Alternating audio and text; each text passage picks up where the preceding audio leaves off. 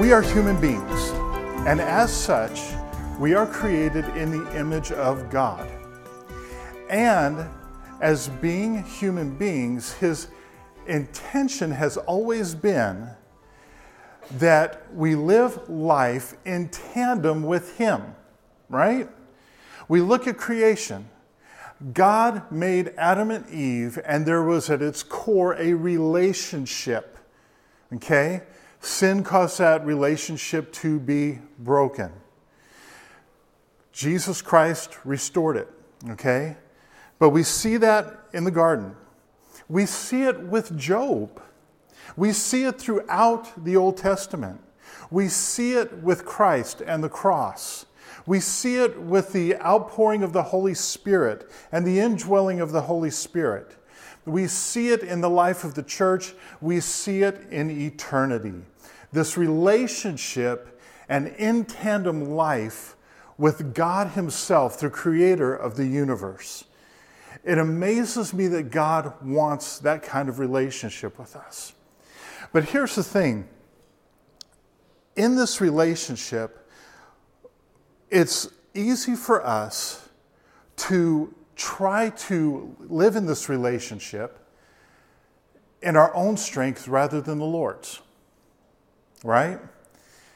We have this relationship with God, but yet we feel like we can do it on our own, or we should do it on our own, and the relationship becomes religion, regulations, and ritual.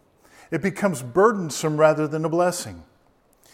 And then, even with ministry or the things that God would have us do, we can try to do them in the flesh. You know, in Galatians, Paul says to them, "Oh, foolish Galatians, have you, what you began in the Spirit, now you're going to try to accomplish in the flesh? You began your relationship with the Lord in the Spirit, and now you're trying to follow rules and regulations? Don't do that."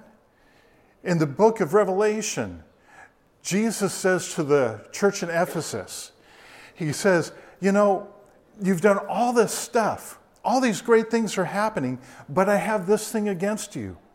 You've left your first love. You're off doing things on your own, and you've left me behind. And we can so easily do that. And when we try to do the things of God in our own strength, or when we try to do ministry in our own strength, there's a pattern that generally happens, okay, with ministry especially, all right? A move of God turns into a machine of man and becomes a monument to what God had done. And then it becomes a mausoleum of a dead move of God. And we see that in church history time and time again as people begin to take what God is doing and put their own things on it and control it. Okay? It should just be God calling the shots. And that's what we're going to see this morning. In Proverbs chapter 3, verses 5 and 6, we know it well. Trust in the Lord with all of your heart. Don't lean on your own understanding, but in all your ways acknowledge Him, and He shall direct your paths, right? However, too often we lean on our own understanding. We don't want to do that, and we're going to see that played out this morning. We are going to see people who try to do the things of God in their own power. It does not go well. We're going to see people try to have one foot in each camp, trying to live for God, but also live in the world. It does not go well. We are going to see the most dysfunctional, messed up, screwed up family I think the world has ever seen. And yet through all of it, God is faithful, God is powerful, God is committed, and God is using broken, messed up, confused people to further His goals and purposes and plans for humanity. And that's an encouragement for us because He's able to use all things together for the good, right?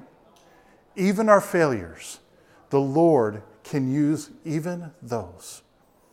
So, chapter 16 of Genesis. The promise has come that Abraham and Sarah are going to have a child, and God is going to bless the world through them. All right?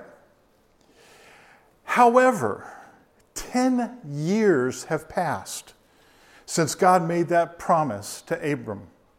Have you ever had God promise you something and you're like, okay, it's been a week, it's been a month, it's been a year, it's been 2 years, I'm waiting. You ever been there? I have. It's like, come on, God, I mean, I'm not getting any younger here. And this is definitely the case with Abraham and Sarah. You know, we're not getting anywhere with this. 10 years pass. Okay?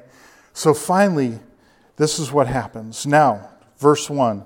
Sarai, Abram's wife, had borne him no children. She had a female Egyptian servant whose name was Hagar. And Sarai said to Abraham, behold, maybe that I shall, behold, now the Lord has prevented me from bearing children. Go into my servant. It may be that I shall obtain children by her. And Abram listened to the voice of Sarai. So after Abram had lived 10 years in the land of Canaan, okay, we're 10 years out from that promise, Sarai, Abraham's wife, took Hagar the Egyptian, her servant, and gave her to Abram, her husband, as a wife. And it all went downhill after that. And he went into Hagar, and she conceived. And when she saw that she had conceived, she looked with contempt at her mistress. Okay, maybe God wants me to have kids through Hagar. Now, Egypt is a type of the world, a type of the flesh, okay, in Scripture. So maybe God wants this to happen. What we'll see consistently here is when we try to do things in the flesh, our logic gets really screwed up, okay? We think really weird things, all right? And here's Sarai. Hey, maybe I'll have kids through her. No, honey, you're not going to have kids through her. She's going to have kids. You're not, okay? You can call it what you want, but this is not your child. And when Hagar became pregnant, she looked at Sarai with contempt. The flesh will always look at the spirit with contempt. It will always be a battle. It will always be a struggle. And so Sarai, being a godly woman, makes life a living hell for Hagar, to where she just runs away. And God goes after her. I love that. She's not doing right, but then she doesn't have a lot of choice. She's just a slave, okay?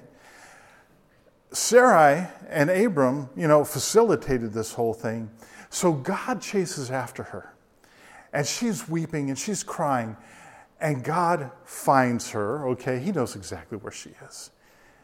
And he says, Hagar, it's going to be okay. Don't be afraid. I'm with you. I'm going to turn your son into a great nation. Go back to your mistress, okay? I've got you covered. And she says of the Lord that he heard her and he saw her in her need. And she called the place Be'er Lahai Roi. In Hebrew, that's the well, because God met her at a well. The well of the God who sees. Even in our failures, even in our doing things in our own strength, God still sees, God still cares, and God's still there. And that is incredible to bear in mind. So, this goes down, and we have our first journey into the repercussions of trying to do God's work in our own flesh. So now, 13 years pass, chapter 17. 13 years more have gone by. Guess who hasn't had a kid yet? Sarah. Ishmael is now 13 years old. Abram is now 98, okay? We're not getting anywhere here. But God is bringing Abram and Sarai to the place where there is nothing left but God. That's where we need to be in doing the things of the Lord and walking with the Lord in his strength and his ability, not our own. And so, when he's 99 years old, verse 1, the Lord appeared to Abram and said to him, I am God Almighty. Walk before me and be blameless, that I may make my covenant between me and you, and may multiply you greatly. Then Abram fell on his face and said to him, Behold, my covenant is with you. Fell on his face, and God said, Behold, my covenant is with you, and you shall be the father of a multitude of nations. No longer shall your name be called Abram, father, but your name shall be called Abraham, father of nations, or father of a multitude. Okay? I'm changing your name. This is what I'm going to do. He's reiterating the covenant. And then he says, all right, Abraham, this is what needs to happen. As a sign of this covenant, all males in your household, 8 days old and upward, are going to be circumcised. We see throughout Scripture that circumcision is a symbol of cutting away the flesh. This is going to be a spiritual journey, a spiritual work, a work of God, not a thing of the flesh. They've already tried doing it in the flesh, and we've got problems. We've got Ishmael, okay? We've got this whole issue with Hagar. We don't want the flesh. We want to walk in the Spirit. That's what the Scriptures tell us. And so, after saying this is what you're going to do, he says, Abraham, your wife Sarah, I'm going to give her a son. And she's going to have a son, and I'm going to fulfill the promise through her. And Abraham's response is, he laughs, and he says to the Lord, you got to be kidding me. I'm old. I can't have kids. I'm beyond, okay? 13 years ago, I could still father a child. Ain't happening now, okay? Sarah's never been able to. So we have no hope. So God, may it be that Ishmael lives before you. Let him be the child of promise. And God says, no. This is not going to be a work of the flesh. This is a work of God. Everyone will know this is God's hand. And we got to keep that in mind when it comes to walking with the Lord and serving the Lord. People need to know that it's God on the move, not anything we do. Okay? So, time passes a little bit, and God comes back. He's getting ready to judge Sodom and Gomorrah in chapter 18. And he lays out what he's about to do, okay, and judging Sodom and Gomorrah. But he also says, where's Sarah? She's in the tent. Okay, so you got God. Actually, you got the Lord, a Christophany, I believe, Jesus in the Old Testament, 2 angels. And where's Sarah? Oh, she's in the tent. Okay, I'm going to come back in about a year, and guess what? She's going to have a child. Sarah is listening at the tent door. She busts up laughing inside, okay? And the Lord says, why is Sarah laughing? And Sarah's like, I didn't laugh. And the Lord says, yeah, you did laugh. Now, can you imagine that, this back and forth between her and God? I didn't laugh. Yes, you did. I did not. Yes, you did. You did. Who are you trying to pull one over on, God? You laughed, okay? This is the way it is. Boom, you're going to have a kid. Now, that's the end of it, okay? And so, but she's going, look, my husband's as good as dead. I'm barren. It ain't happening. Same thing that Abraham said.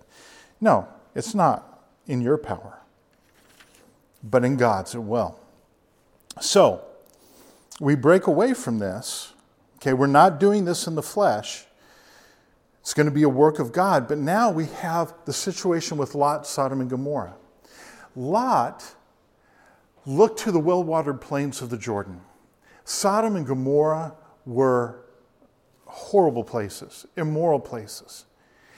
And in looking there, not only did he go to the area of Sodom and Gomorrah, but he pitched his tent first towards Sodom.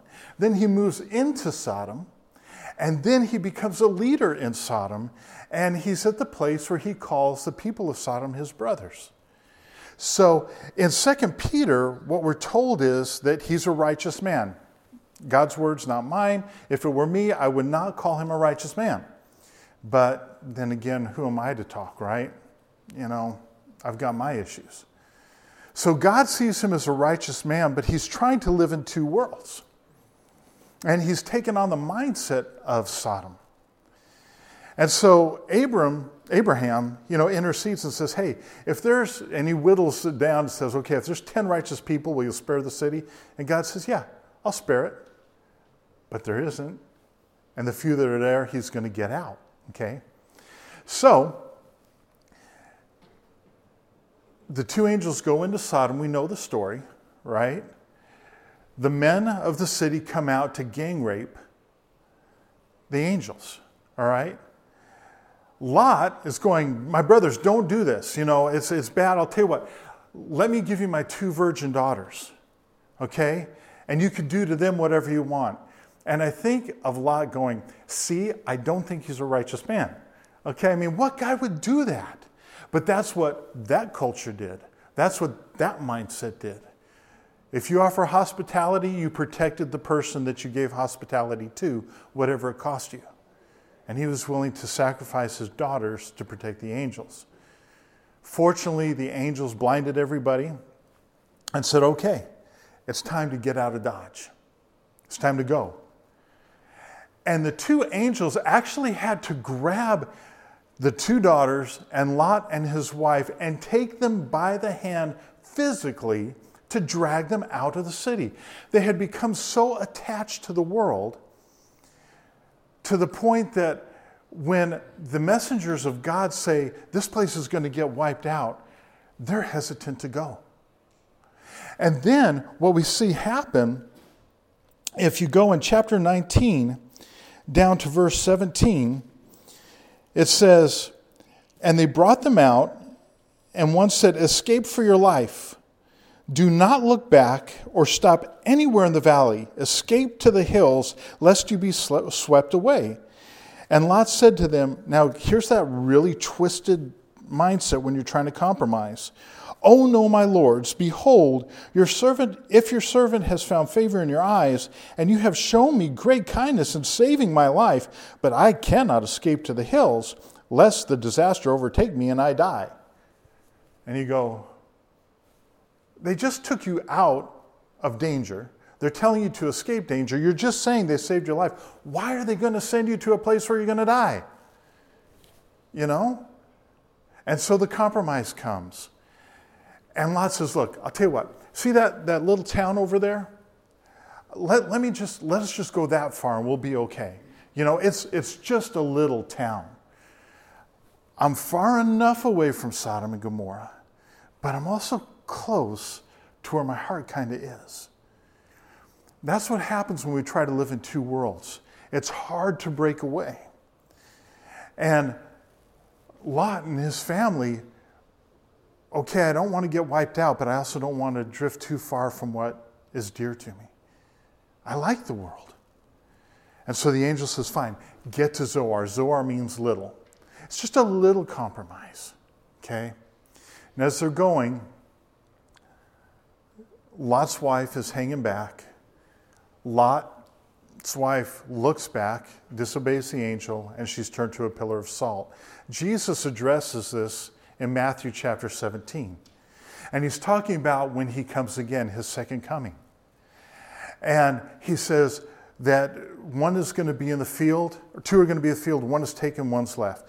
Two are going to be in the house, one's taken, one's left. When you see these things happening, don't go back to your house. Don't go back to your things. You need to get out. Remember Lot's wife.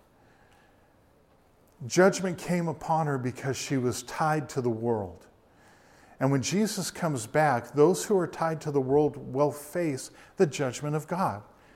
We don't want to be anywhere near it. If we're believers, we won't be anywhere near it. But still, we have to have that mindset where we're focused to Jesus, not on the things of this life. And we know what happens from there. They go to the hills, and now his two daughters, right? Oh, there's no men left in the world. Really? Okay, Sodom and Gomorrah was no great place to find a guy anyway, okay? So it's gone. Don't worry about it. Zoar had dudes, but really do we want to deal with them? And there's a lot bigger world out there than just Zoar, okay? But they have this twisted mindset, there's nobody else in the entire world, and we're going to die off. So let's go ahead and get dad drunk, and we'll have sex with him, and we'll have kids by him, and we'll continue on the family. That's twisted. But see, that's what happens when we adopt and embrace the things of the world. And we try to live in both worlds. It warps out our thinking. We think like the world. We don't want to go there. As God told Abraham, there is no room for the flesh at all. They become pregnant, and there are descendants from them that become problematic for the people of Israel from that time forward. It's a challenge. The things of the flesh always battle the things of the Spirit. Going on into verse 20. Sarai, probably at this point, is pregnant, okay? Sarah. And they go into the area of Abimelech, okay? And he's scared, Abraham's scared that Abimelech is going to see, Sarah, who's now 90-ish, okay? And go, wow, she's awesome. I'm going to marry her, which he tries to do. And God says, you touch her, I kill you. Okay? Because it's not going to be said that, well, maybe Isaac came from Abimelech. No, So God shut them down to where the women under Abimelech, they couldn't have kids. And so Abimelech's like, okay, get out of here. I'll bless you, go away, And so Abraham does. But the thing is, again, he's in the flesh. God's already said, I'm going to turn you into a great nation. He's already said, I'm going to bless you. He's already said, I'm with you. I'm your shield. I have an exceedingly great reward for you. And yet, he's afraid. He's afraid that he's going to die. That's like me. God can say things to me, and I've got it, and I understand it, but I still wrestle with fear that maybe it's not going to turn out that way. You may not have ever had that. But it's been a battleground for me. Can I really trust? So he tries to protect himself in the flesh, and it causes problems for people. Innocent people suffer because of his attempt to try to deal with things in the flesh. And so, they leave, and now Sarah has Isaac. And what happens is in chapter 21, now Abraham is 100 years old, Sarah's 90, Isaac's born. The weaning process is over, they're celebrating, and Ishmael, now 15, is mocking what's going on. Again, the flesh and the spirit do not play well together. The flesh will always mock the spirit. The flesh will always mock the things of God. And so Sarah's like, get Hagar out of here, get Ishmael out of here. He has no portion with my son. Oh boy, Mama's angry now. And so we know what happens. Abraham's going and saying, oh man, what do I do? And God says, listen to your wife. Go ahead and send him out. And this is one of those things where I just don't get Abraham. What does he give? Here's a jug of water and some bread. Nice knowing you. So what's up with that? But he sends her out with that and nothing else. And the Lord comes, she's ready, I'm going to die. My son Ishmael's going to die. And guess who shows up on the scene? God once again. He's right there. He knows. And I love that that's why he can say to Abraham, go ahead and listen to Sarai and let her go. Okay? We're going to separate the flesh from the promise. It's okay. Why? Because God had them covered. God was going to do more for Ishmael and for Hagar than Abraham could have ever done. God cared about them even though there was the work of the flesh involved. And not waiting on the Lord, God still cared about them. And God still took care of them. And I think that is absolutely wonderful, the compassion of God. And so, chapter 22. Good. Chapter 22. More time passes. Isaac is now a young man. And look at what the Lord says to him. After these things, God tested Abraham and said to him, Abraham. And he said, Here I am. He said, Take your son, your only son, Isaac. We have no flesh involved here. You only have one, and it's Isaac, whom you love, and go to the land of Moriah and offer him there as a burnt offering on one of the mountains which I shall tell you. So Abraham rose early in the morning. I would have delayed it personally, but he rose early in the morning, saddled his donkey, and took 2 of his young men with him, and his son Isaac, and he cut the wood for the burnt offering, and arose and went to the place which God had told him. On the 3rd day, Abraham lifted up his eyes and saw the place from afar. Then Abraham said to his young men, now listen to this, Stay here with the donkey. I and the boy will go over there and worship and come again to you. Okay? Now, get this picture. I want you to offer your son Isaac as a burnt offering. In Hebrews chapter 11, we're told that such was the faith of Abraham. Notice there's no negotiation or anything. He's like, okay. He gets up early in the morning, off we go. Wow. And Isaac's old enough to where he's yielding. Okay, he doesn't have to be beat up or anything by Abraham. He's submissive to his father. He's carrying the wood as Christ carried the cross of the sacrifice. And so they go, and such is his faith, he says, I and the boy will come back. Hebrews tells us that he believed that God could raise him from the dead. And I thought about this, and it's like, wait a minute. Again, this is a burnt offering. So was he like, okay, well, maybe I'll plunge the knife, kill him, and then God will raise him from the dead? Or was it, I kill him and then offer him as a burnt offering, and out of the dust, or out of the ashes, God's... Whichever way it was, this guy was walking by faith. This guy was like totally sold out to the Lord. Why would God do this? Why would God ask this of him?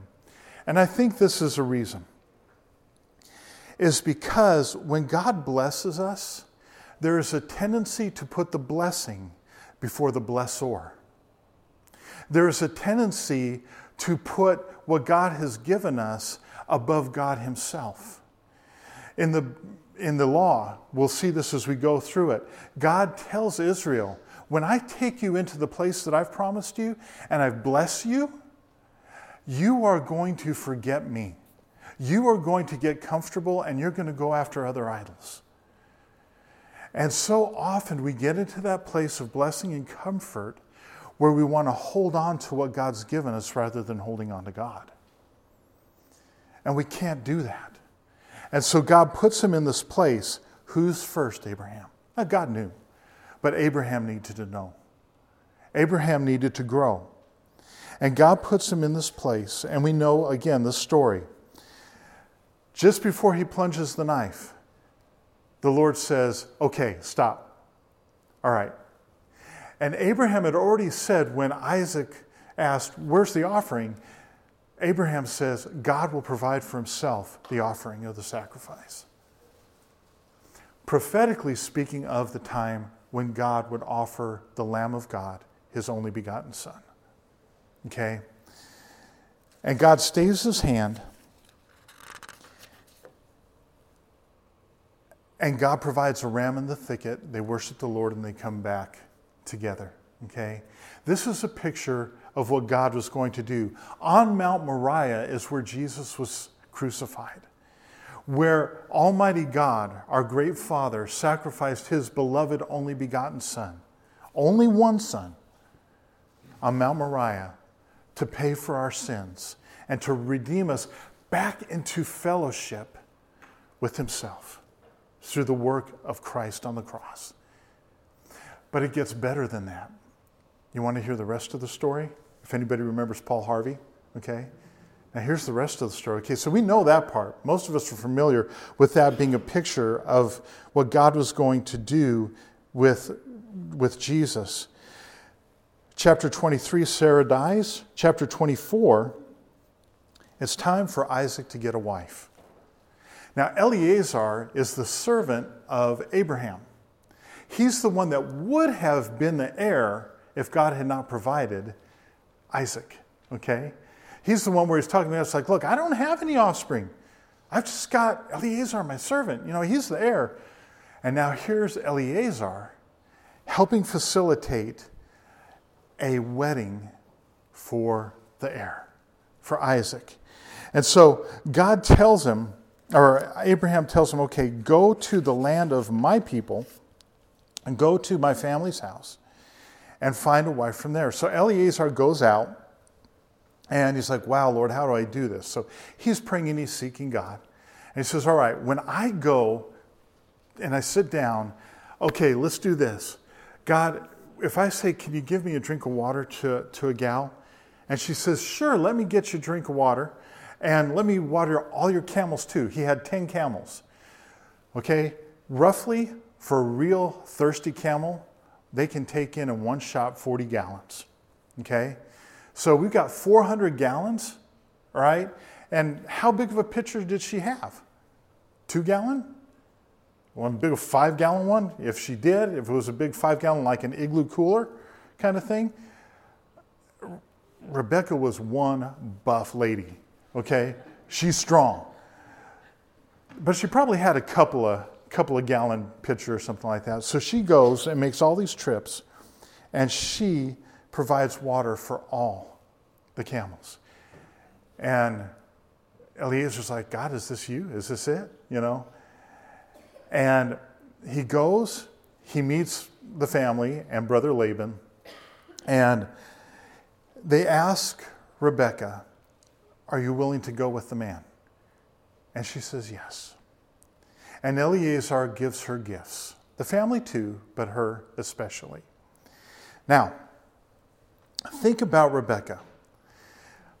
She's seen some things that are from Abraham's household. She's heard about Isaac, but never met him. She's heard about Abraham, but never met him. And so in faith, she agrees to go and become the bride of a man she has never met and enter into a family she's never, in the grand scheme, she's part of the family, but a whole different family than what she's ever known, okay? A different land. This is a picture of the Holy Spirit's work in the church. Because the Father provides the bride for his Son. And the Holy Spirit is the one who draws people to the Father and the Son. And the bride accepts the invitation by faith. I've never met Jesus personally before I was saved, okay? I've never had that interaction with him on a personal basis. I'd never met God, okay? But believing the report given by the Holy Spirit, we accept the invitation to be the bride. And the Holy Spirit gives each one of us gifts and then takes us to be in the home and the household of the Father and the Son. Isn't that awesome? Wow. You know, so do we see that God has a plan here? Yeah, he just keeps moving along despite our failures and our screw-ups and fears and freakouts. He's still there, moving along. But they can't have kids. So now what? We have Rebecca and Isaac. They can't have kids. Good. Because when they do have kids, everybody knows it's God again. How long does it take before God allows them to have the twins. How many years? 20. Oh my word. 20 years. Isaac, through you, I'm going to provide a blessing to the world. In you, the world will be blessed. We can't have kids. Yeah, I know. Neither could your mom and dad. I got it. Okay? This is me, not you, not Rebecca. And so the time comes where she becomes pregnant. So in chapter 25,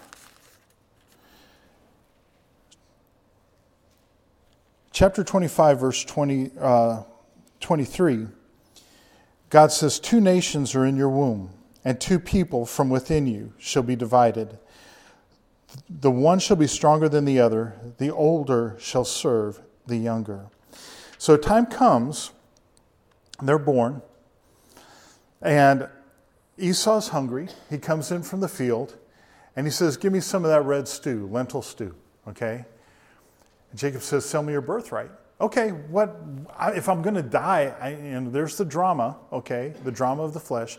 If I'm going to die, then what good is a birthright? Take the birthright. I swear it to you. It's yours. Okay, here's your stew. In the book of Hebrews, we understand that Jacob, despite his failures, has a heart for the spiritual things, a heart for the things of God. He's got a long way to go, but it's there. Esau did not. He despised his birthright. Okay, it was not important to him. The birthright was ownership of the authority of the household, and in this case, also the priesthood of the household. All right? So, Esau says, I don't need it. I want the stew. Boom. So in chapter 27, the time comes where Jacob is going to bless Esau. He's thinking he's about to die. He's actually going to live many years later, but he's blind, and life is kind of coming toward the winter of his years. And so he says to Esau, I want you to go out, hunt down some game, make me the food that I like, and then I'm going to bless you. I'm going to give you the blessing of the firstborn. Now you think about this, since God's already spoken when they were younger, you think maybe Isaac knew that the younger was going to rule over the older? I would probably think that they had that conversation. Rebecca and Jacob and, or at least Rebecca and Isaac. But that's speculation. Now, at this point, because Rebecca hears this, she could have said, hey, you know what? Remember what God said. He doesn't get the birthright. And Jacob could have come in and said, Father, time out here real quick. He gave me the birthright. I'm the one with the right to this lineage. It's me, not him. But they didn't do that. They went with deception. And they deceived Jacob. And in so doing, we know what happened. Things fall apart. Esau's bent on killing him. And there's tension. And so it's time for Jacob to leave, okay, until Esau cools off. Again, trying to do the things of God in the flesh always causes problems. Now, it's the opportunity for Jacob to get a dose of his own medicine and to begin to grow. So as he's going to his uncle's household, Laban, the Lord meets him. The Lord issues the covenant with him in chapter 28.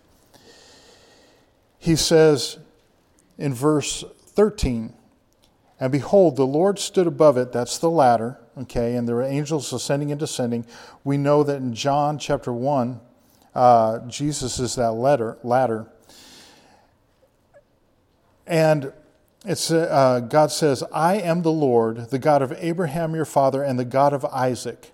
The land on which you lie I will give to you and to your offspring. Your offspring shall be like the dust of the earth, and you shall spread abroad to the west and to the east and to the north and to the south, and in you and your offspring shall all the families of the earth be blessed. Behold, I am with you.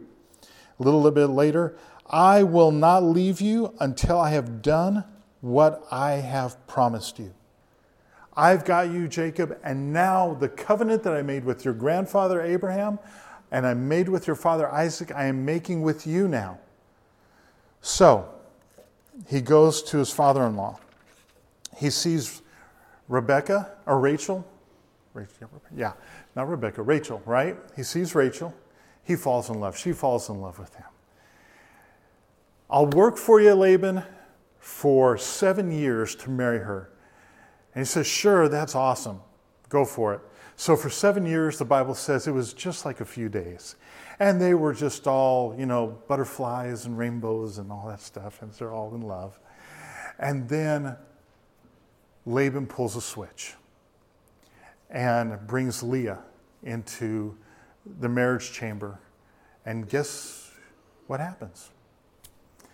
Now he's got Leah as his wife. So what does he do? Hey, you ripped me off. So Laban, being a good, loving father, says, I'll tell you what, you work for me another 7 years, you can have the younger one too.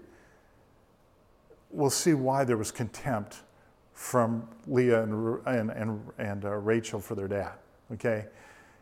Just treating them like nothing more than stuff. Now here's poor Leah. 7 years, he's focusing on Rachel. She is unloved. She is sorrowful. She is hurting. So sad. And then, again, we just got this whole thing going on with trying to do things in the flesh and deception and deceit. And God goes ahead and opens up Leah's womb. She has 4 sons, Reuben, Simeon, Levi, Judah. Rachel sees it. She's upset. I know what I'll do. I'll get my servant. Have we heard this before? My servant, Bilhah, and give her to my husband as a wife, and she will bear children for me. Okay? And so Dan and Naphtali come from this. But listen to what Rachel says in verse 10. She says, I have wrestled with my sister and have prevailed. So she called his name Naphtali. You didn't do squat. Okay, you have not prevailed at all. Your sister has had 4 natural-born children. You've had your servant have children. You have not prevailed in anything. But there's that warped idea again when we try to do things in the flesh. So now Leah goes, I'll tell you what, I'll get out Zilpah, my handmaiden. That didn't work out either. 2 kids. Then God hears Leah's cry again, 2 more sons and a daughter. And then God opens up Rachel's womb and Joseph is born. This is messed up. Bad. And we watch them war and fight over who gets to be with Jacob, and it's just screwed up. Okay? But God is going to make something out of this mess. And then the time comes where Jacob says, I got to get out of here. Laban says, I'll tell you what, you don't have anything, I'll hire you 7 more years, whatever you want. Okay, let me just have the spotted, speckled, black, brown of the flock. You can have all the other stuff. And Laban says, great, cool, we're on it. And then he turns around and he tells his sons, okay, go into my flock, get every spotted, speckled, brown, mottled, and get them 3 days away from here so there's no chance they're going to mate with the better flock. What a mean dude. He's going to try to gyp Jacob. Jacob's met his match as far as a deceiver's concerned, right? But God's with him. God blesses him. And Laban wants to really do some harm to him. So they pack up and they haul out, all right? Rachel, she believes she needs something, just say, I deserve something from all this. She takes the household gods, the teraphim. Those are like title deeds to the land. Daddy never gave me anything. I got these if I need them. So all this deception, all this working in the flesh. Going back, God says it's time to go. Jacob has Laban behind, Esau in front. He's between a rock and a hard place. So in this time, he cries out to the Lord. And the Lord meets him. And listen to what he says. This is 32, verse 9. O God of my father Abraham, and God of my father Isaac, O Lord, who said to me, return to your country and to your kindred, that I may do you good. I am not worthy of the least of all the deeds of steadfast love and the faithfulness that you have shown to your servant. For with only my staff I crossed this Jordan, and now I have become two camps. Please deliver me from the hand of my brother, from the hand of Esau, for I fear him, that he may come and attack me and the mothers with the children. But you said, I will surely do you good and make your offspring as the sand of the sea, which cannot be numbered for multitude. Now he's relying on the Lord. I need you. I'm in a bad situation. Please meet me. And so then the Lord comes and has a wrestling match with him in the night. Right? And Jacob's not giving in. So God touches his hip and knocks it out of joint. And now he's a cripple. He's being broken. He's being humbled. And when he realizes that he's dealing with God, he starts hanging on for dear life. And he says, I'm not letting go of you until you bless me. What's your name? Jacob, supplanter, usurper, deceiver. Now it's Israel. One who strives with God, or God strives. Okay? You fought with God. You fought with man. You need to understand now, God fights for you. It's time to stop fighting. I've got you. I promised it. And so he goes over. Esau embraces him. They settle in the land. Esau has his descendants. And once they settle in, Rachel dies giving birth to Benjamin. And the family moves forward. And then we have Joseph. And he has dreams in chapter 37. The promise is coming of making a nation. It's going to take time. And Joseph has his first dream. His brother sheaves are going to bow down to him. And they're not happy with that. You're not going to rule over us. Second dream, the sun and the moon and the 11 stars were going to bow down and worship Joseph. Revelation shows us that that is Israel, okay? There's the picture of the woman clothed with the sun and the moon and the 12 stars. That's Israel. And through Israel would come Jesus, the Savior. Joseph, the name means increase. And under Joseph, there would be increase in the land of Egypt. And there would be increase for the people of Israel, because now the family of Israel will become the nation of Israel. And God is going to do great things, but he's got to work in Joseph. There's some things that need to be done to prepare him for what lies ahead. So we see this as an ongoing thing. God has a time frame. God has a plan. God has a purpose. And as he uses us, he works in us and he prepares us for the things that he is doing. Trust in the Lord with all of your heart and don't lean on your understanding. There's a lot of folks in here that did not understand what was going on. Abraham and Sarai, we can't have kids. I don't understand this. Hagar, Ishmael, what'd I do? I don't understand this. Joseph, I've been thrown into a pit and then sold by my brothers. I don't understand this. Isaac, And Rebecca, we can't have kids. I don't understand this. We got 2 kids and there's some real issues going on here. I don't get this. And on and on. Understand, the Lord has a plan and a purpose for each of us. And I'm not talking just ministry.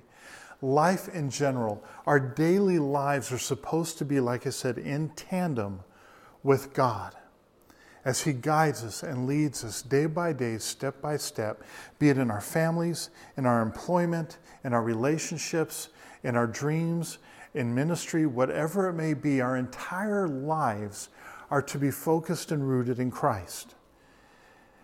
And He will guide us into the things that He has for us. May we not try to do things in our own strength or our own wisdom or our own understanding. It is always safest and best just to say, yes, Lord, I don't understand, but I'm going with what you said. Because His way is best and He's always going to see us through. And never should we try to live with 1 foot in the world and 1 foot in heaven, because it does not work. Just as Lot was miserable in that situation, if you've ever been in that situation with yourself when you're trying to walk the fence, I think probably most of us have, it's not a fun place to be. Never turns out well. But understand, in the midst of all of it, God is in control, God loves you, God cares, God is powerful, and He can take it all and use it together for your good. Amen.